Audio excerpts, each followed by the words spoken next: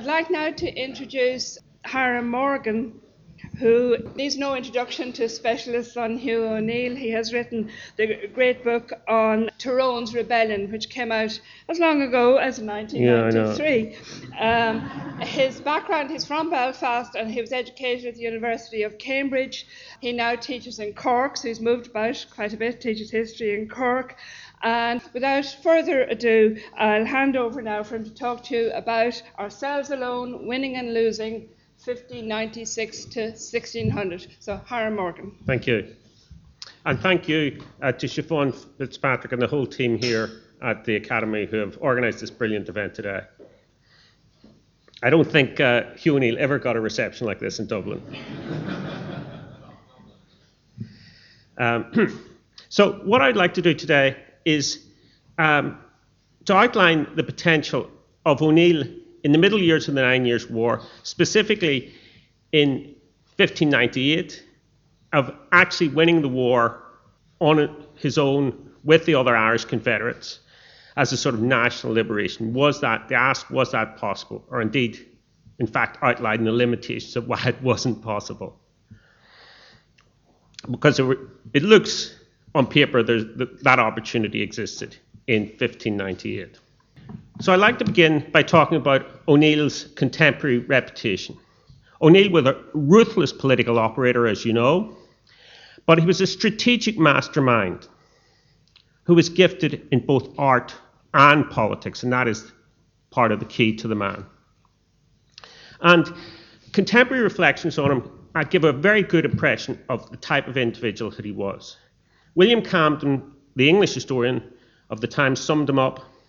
He had a strong body, able to endure labour, watching and hunger. His industry was great, his soul large and fit for the weightiest business.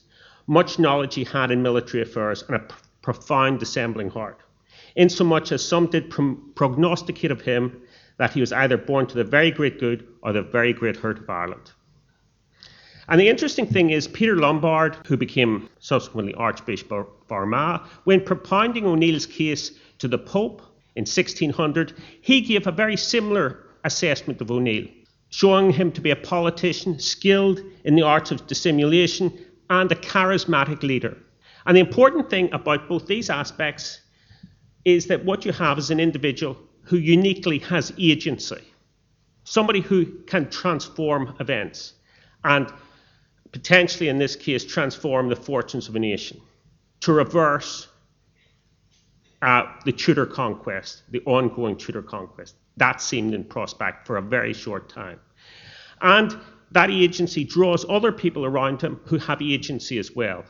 Able lieutenants like Red Hugh O'Donnell, Henry Hovington, Richard Tyrrell, James Archer, and others. A very able set of people around O'Neill. Now, if we take the middle years of the war, by 1596, O'Neill, who had never intended to make war against England, found himself in a very strong position. The problem was that O'Neill had never intended to fight against England, but England stood in O'Neill's way, his object of being supreme in Ulster. His real intention throughout his career was to be supreme in Ulster. By 96, through a double marriage alliance with the O'Donnells, an oath-bound, at first secret confederacy of northern chiefs, and then putting together a well-trained and disciplined army, by early 1596, he looked to have achieved his aims because the Crown was offering him a compromise. It was offering local autonomy and de facto religious toleration. However, in 1596, O'Neill and the other Confederates decided instead to accept an offer of Spanish support. Basically, the English, they decided, could not be trusted. And this is the letter that both O'Neill and O'Donnell signed, sent to Philip II, asking for Spanish military intervention and for a Habsburg prince to rule them. But the Spaniards didn't turn up.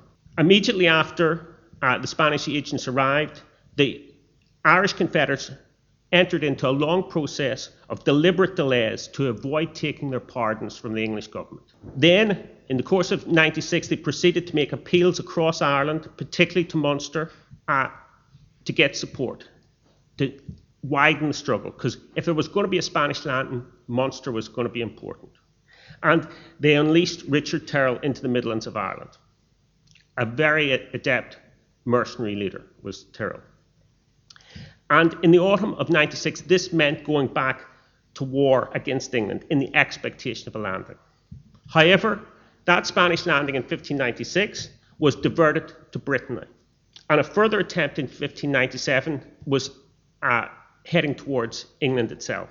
The fact is, Philip II here, seen in his wheelchair, as it were, in this time, he's incapacitated. His decisions are not really very satisfactory at this stage of the war. And the strategic decision to go to Ireland made sense in 96, and this is what his generals told him. But he had other ideas on his mind. So after 97, of course, Philip II dies in 98, and really the Spanish don't take a huge deal of interest until 1600, until his successor, Philip III, gets his act together. And that means that in the interim, there is a period when the Irish essentially have to fight alone.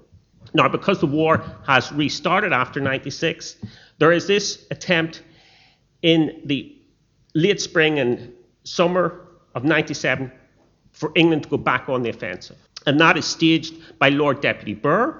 And with a limited force and a shoestring budget, he marches into the centre of O'Neill's territories and re-establishes the Blackwater Fort. This is him doing it. But it's a very risky business. He himself falls into a ditch making this attack, and the whole thing is very risky indeed. And really it presages what happens to Bagnall a year later, this expedition.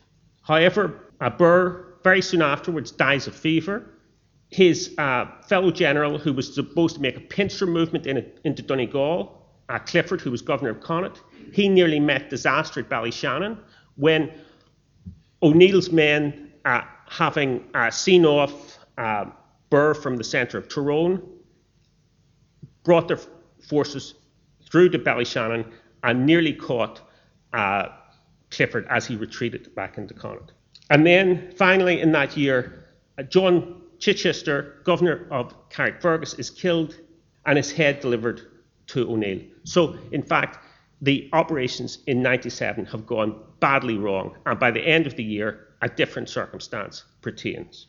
And that is because you've got then a period of extreme crown weakness when the country is governed by two Lord Justices in Dublin, who are in charge of administrative affairs, and a Lord Lieutenant General, the Earl of Ormond, who's essentially based in Kilkenny.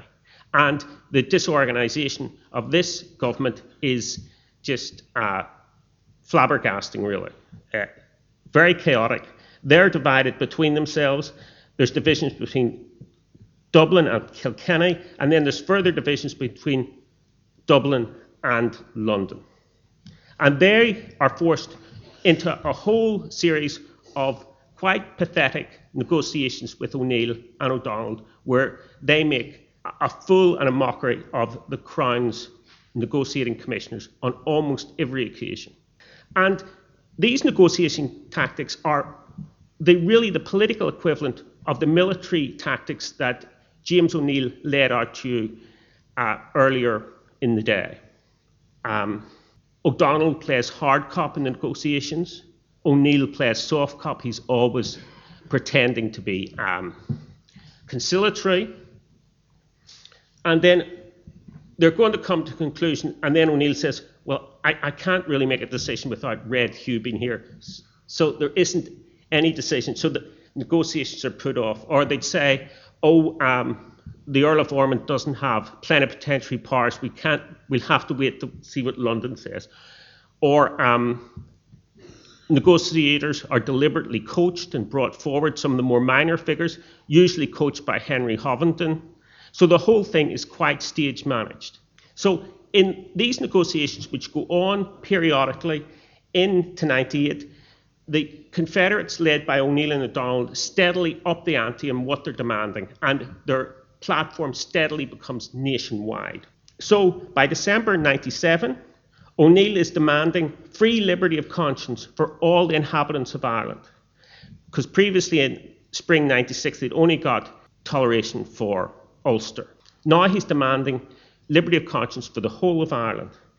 And also they're bringing up abuses and things the English have done to the Irish since the start of the Tudor conquest, right back into the 1550s. The massacre at Mullaghmast, the massacre of the Clandy-Boy O'Neills at Belfast, and so on and so forth. All of these things are being stacked up into, so to expand their list of grievances and expand their list of potential allies. So that by the time of the negotiations in spring 98, O'Neill is making demands on behalf of the Irish in the Midlands, on behalf of Owen O'Moore, and basically he's demanding the scrapping of the patents of the Midlands plantation and effectively the reversal of the plantation in the Midlands. And then when that stage is over, other demands are made for people in Wexford and all sorts of all over the country. So the negotiators, the Earl of Ormond, Bishop Jones, and others are becoming completely frustrated in this process. They finally had O'Neill and O'Donnell together in the spring of 98. Both of them agreed to speak English, which was a start. But they found that in the end of the day, O'Neill was as bad as O'Donnell, and they were both on the same wavelength to frustrate English efforts in Ireland. So this is what Secretary Fenton said, and they're all saying the same thing. O'Neill is the most cunning traitor ever found, that this war has sorted to a completely Irish war.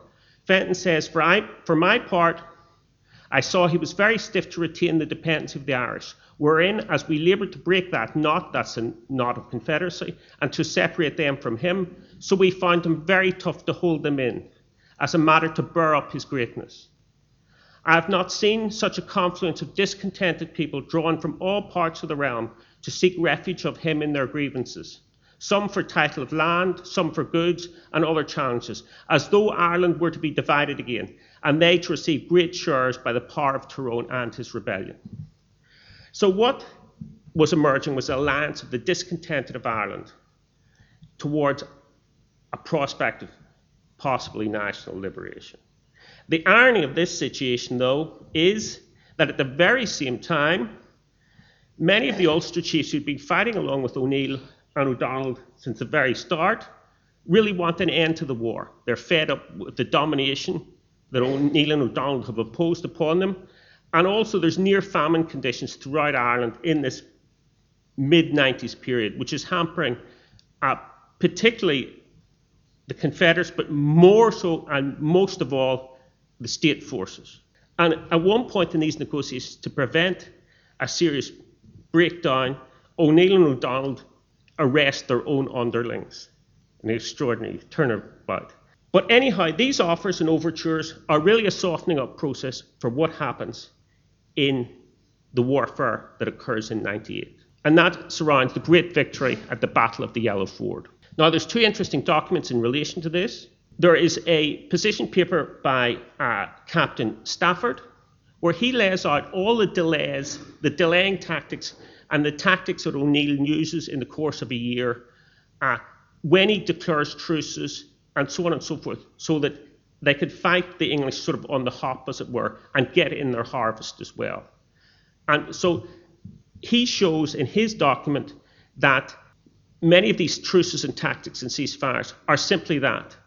There are ways of advancing the Irish Confederate cause.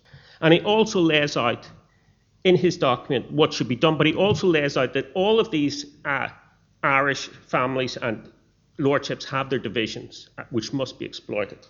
And both he and another man called Captain Daughtry put together a project for a landing in Lough Foyle, behind the Irish lines, which will exploit all these differences, the differences which were seen in those negotiations and arrests in the spring of 98.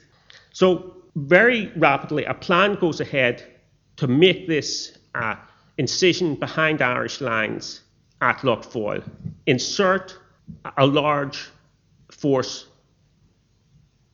by amphibious means around Derry and to start a counter-offensive behind Irish lines. Now, it's that expedition going to Lough Foyle which I think actually determines the March on the Blackwater in August 98. Many people were saying that the Blackwater fort established by Lord Burr should be withdrawn. It had been besieged for several months by August 98. Ormond thinks it should be withdrawn. The Dublin Council think it probably should be withdrawn. But Bagnall proceeds. He wants to do the march into the centre of Tyrone. And the only reason I assume that he decided to do that was that it was his half-brother, Samuel Bagnall, who was leading the force to Lough Foyle. So this was going to be a great Bagnall-led attempt on O'Neill, which goes, of course, badly wrong. Because Bagnall marches out of Armagh, apparently smoking a pipe, and one person describes him as if he's going to a Sunday football match. But the march to the Blackwater Fort to relieve the Blackwater Fort is, of course, a complete disaster. The greatest defeat up to then ever administered to English arms in Ireland. That defeat really sends O'Neill's reputation sky high. And then, extraordinarily, the Dublin Council send a letter to O'Neill urging restraint against the men trapped and wounded in Armagh, saying, now that you've killed your adversary, Bagnall, you can leave us alone, more or less. Extraordinary letter. And it just shows the weakness of the Dublin state at this point. And the real question here is, did O'Neill fail to follow up this victory? Was he more Hannibal than Caesar, as it were? And arguments could be made. But the most important thing that he achieved initially, he didn't march in Dublin, because what he wanted to find out was, would the expedition come to Lough Foyle? And of course it didn't. What it did was it came to the north in Peel, to Dundalk, and then to Newry, to reinforce the north in Peel from where Bagnall's forces had been destroyed and removed. So consequently, Samuel Bagnall was diverted into the garrisons and territories that his relative had previously occupied. So that is the reason why there wasn't an immediate march on Dublin, as it were. Because the Lough Foyle expedition, O'Neill realised its strategic importance. However, the victory at the Yellow Ford was followed up. As a result of the victory at the Yellow Ford, the Irish Confederates were now in control of the Midlands, with only the exception of the garrisons at Maryborough and Philipstown, which are Portlaoise and Dangan. So again, the strategic heart of Ireland, which is hugely important, as once again James O'Neill has laid out, controlling the centre of Ireland is hugely important for the Irish operations in this war. And at this stage, the Crown forces are being pulled everywhere. Ormond was diverted to the Ulster borders after the Battle of the Yellow Ford, and that marching up to the borders, basically in his case County Cavan, County Monaghan, means that Owen O'Moore and Captain Tyrrell have a free march into Munster. And basically in a day, an extraordinary event altogether, the Munster plantation is overthrown. So there must have been a huge amount of tension in Munster to enable this to happen. Lord President Thomas Norris hesitates about opposing the forces coming in. He thinks it's much larger than it actually was. And once he hesitated, then the English settlers fled from the countryside and from their estates and castles in the countryside. And as a result, the Munster town had to receive a couple of thousand refugees at least. The Earl of Ormond then comes south, and he doesn't necessarily rescue the Munster plantation. What he does is he marches around the Munster towns and basically gets their defences into some order. He saves the towns, he doesn't save the plantation. But once again, Ormond coming down into Munster, there's a big gap in Carlow, Kilkenny area, and Mountgarrett then starts up. And basically the government's front line becomes Naas. So what had happened in Munster is, had there been a conspiracy in Munster?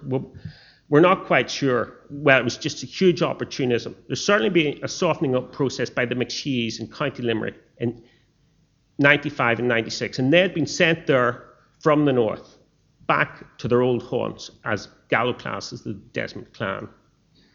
And also there was the Vicar Apostolic Dermot McCrae, who had been campaigning for many years for a rising. The big question is, in Munster, was there a massacre of English Protestants? Certainly English Protestants were attacked, but how many killed, we don't really have a figure in that. But it was a much more religious event in Munster than any of the other activities across Ireland.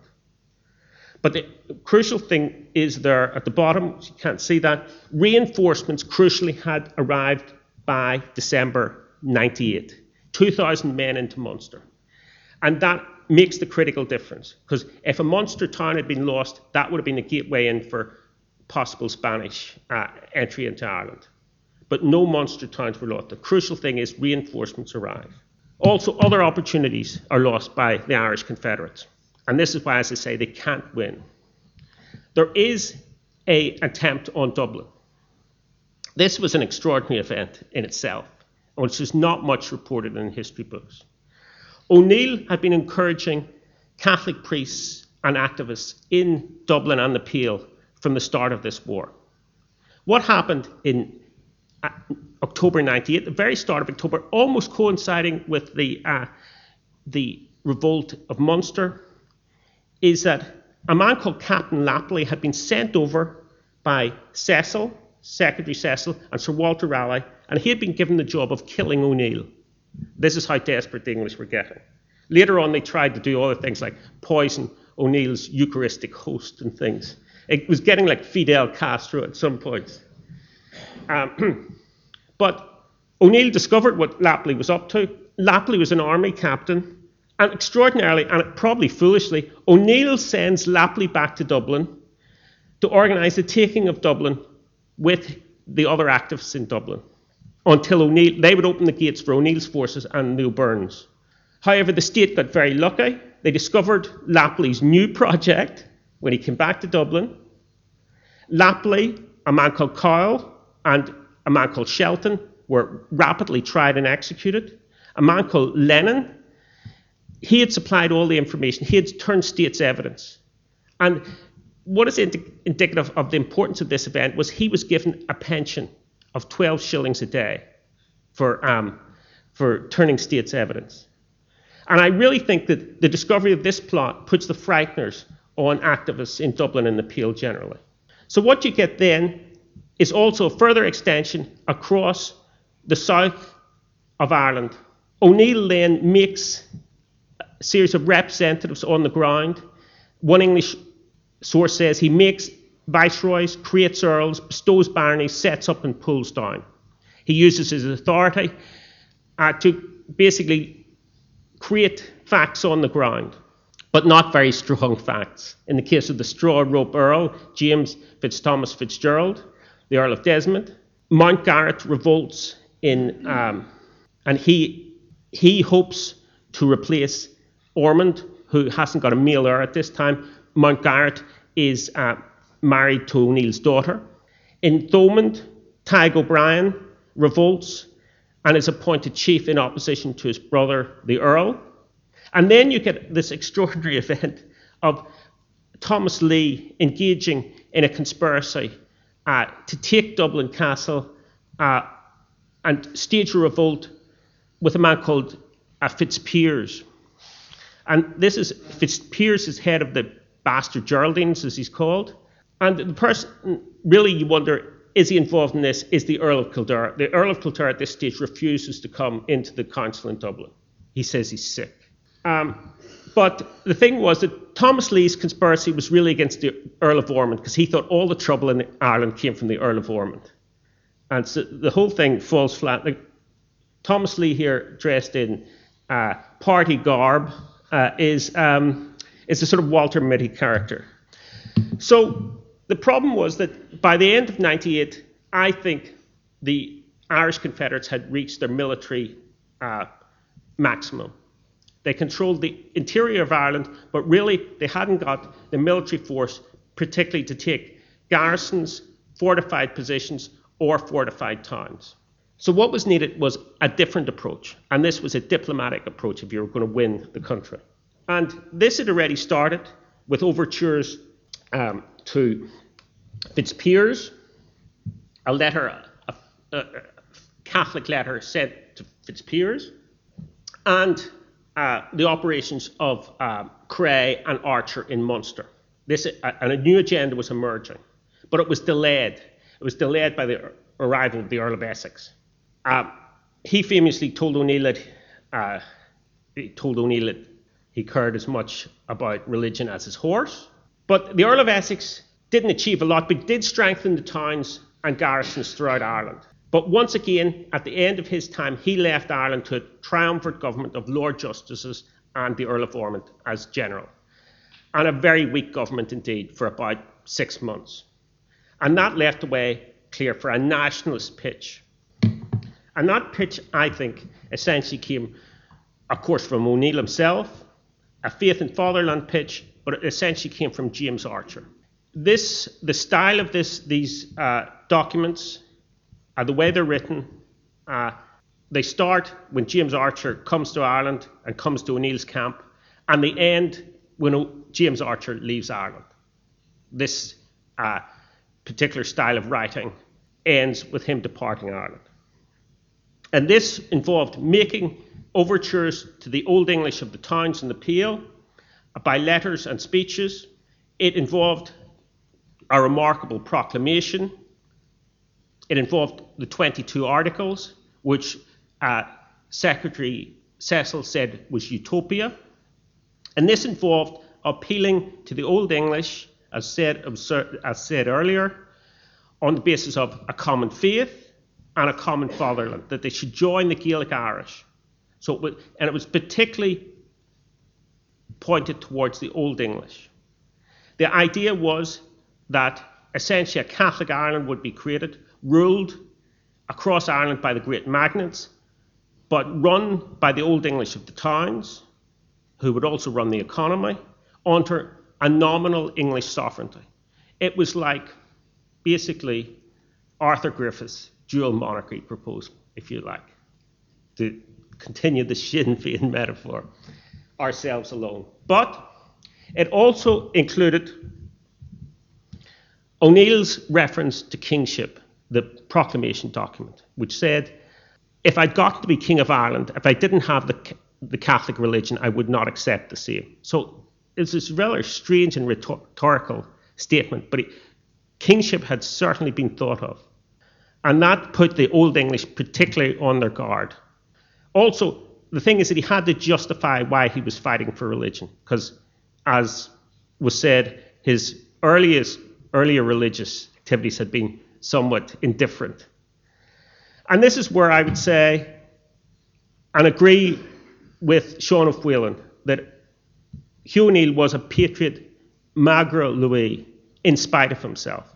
Like, what he had to do to win Ireland and to win supremacy in Ulster was essentially offer the same conditions to everybody in Ireland. And that meant him adopting a national platform. It wasn't as if he was a nationalist, but he had to get other people then to form a nationalist ideology for him. And that essentially, I think, was James Archer of Kilkenny. And here's James Archer along with Owen O'Moore, James Archer in the hat. And the extraordinary thing about the proclamation in particular is, once again, it contains this extraordinary language. And it contains, I think, the idea of agency. And it turns the language of English colonialism on its head, and that's why it's important. I will employ myself to the uttermost of my power in their defence of the Palesmen, and for the extirpation of heresy, the planting of the Catholic religion, the delivery of our country of infinite murders, wicked and detestable policies by which this kingdom was hitherto governed, nourished in obscurity and ignorance, maintained in barbarity and incivility, and consequently of the infinite evils which are too lamentable to be rehearsed. This is extraordinary language. And it's in English, interestingly enough, as well. And also, the proclamation is signed at the top, O'Neill, his native title, like a royal proclamation. And of course, it's dated by the Catholic calendar. However, that pitch to the Palesmen of Ireland doesn't work. Even when O'Neill comes in this remarkable tour of Munster, he's told in no uncertain terms by the Old English and Munster people like David Barry at Barryscourt Castle in County Cork, that there's no way they're going to give up their English rights, their English laws, for the uncertain future of Gaelic tyranny. And of course, then O'Neill proceeds to devastate Barry's countries, the same thing that he'd been threatening the Palesmen. So, without getting the political coming over of the Palesmen, what they needed to do was force them to come over. And the result of this was the approach to Rome. Archer goes to Rome, and then Peter Lombard here writes a commentarius, a pitch to the Pope to get support for O'Neill. Once again, there's an intimation of kingship and national liberation. O'Neill is obviously the man they're thinking of. What they're asking for is the excommunication of the Old English who are not supporting them.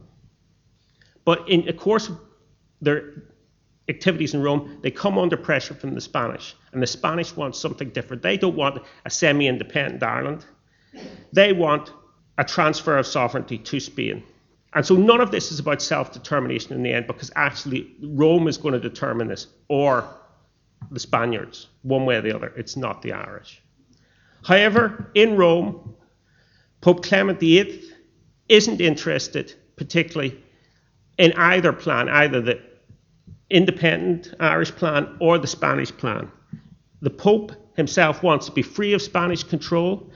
He's looking to the re-emergence of France in Europe and not to be controlled by the Spaniards any longer. The most he will do will make O'Neill the Pope's Captain General in Ireland, which is a titular position, and send a papal nuncio. But there's going to be no excommunication of non-supporters of O'Neill, and there's going to be no sovereignty transfer. He's not going to agree to either. And that's why the Spanish option is so very important, because I think O'Neill always favoured the Spanish option. And I think, in fact, he'd become obsessed with Spain as a result of the 1588 Armada, was shipwrecked largely in northwest Ireland. It was, in some respects, a transformative event as regards the military revolution in Ireland, and also the people in the north of Ireland and the northwest of Ireland seeing the importance of Spain, because really, before that, Spanish interests were really south of Galway, but now they impacted on a different part of Ireland. And on the occasion of the massacre at Inishowen, O'Neill told then old O'Donnell, Sir Hugh O'Donnell, for doing service on the Spaniards, he should go and seek a dwelling elsewhere, for they had betrayed the Spaniards, who were their best friends and their only refuge in all extremities. And he's supposed to have said that in 1588, which is extraordinarily early.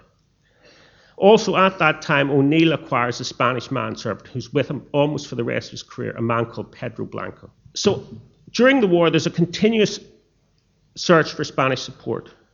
Messengers are sent out. Philip II tells O'Healy's mission in 93 that they're only going to get the least amount of support. So the Spaniards aren't particularly interested in Ireland. But they have to take an interest in 96 after Essex's attack on Cadiz, and they send 2 missions by Cobos. And that results in the Irish Confederates making an alliance with them. The interesting thing is that then Tyrrell's appointment, it seems to be that O'Neill makes Tyrrell's appointment as commander, his mercenary commander. He does so, he commissions him as basically the Spanish viceroy in Ireland. That is the document that has come down to us, which is an interesting way of commissioning somebody, because he's not the Spanish representative in Ireland. And one of the other things about the failure of Spanish support to come before it should have is that there's a lot of propaganda going around the continent, particularly these Italian publications by a man called Bernardino Beccari, which says that the Irish have nearly liberated their own country, which seems to suggest that no outside intervention is necessary. So it may be that this sort of propaganda meant that the Spanish disregarded the Irish cause for some time. But at any rate, spurned by the Old English, with the diplomatic offensive, there's no alternative but Spanish support. And that Spanish support becomes more and more necessary after Mountjoy is appointed. The Loch Foyle expedition, which is going to turn the tables on O'Neill and O'Donnell, finally sails and lands at Derry and extends itself out to Strabane, Lifford and other places in the northwest.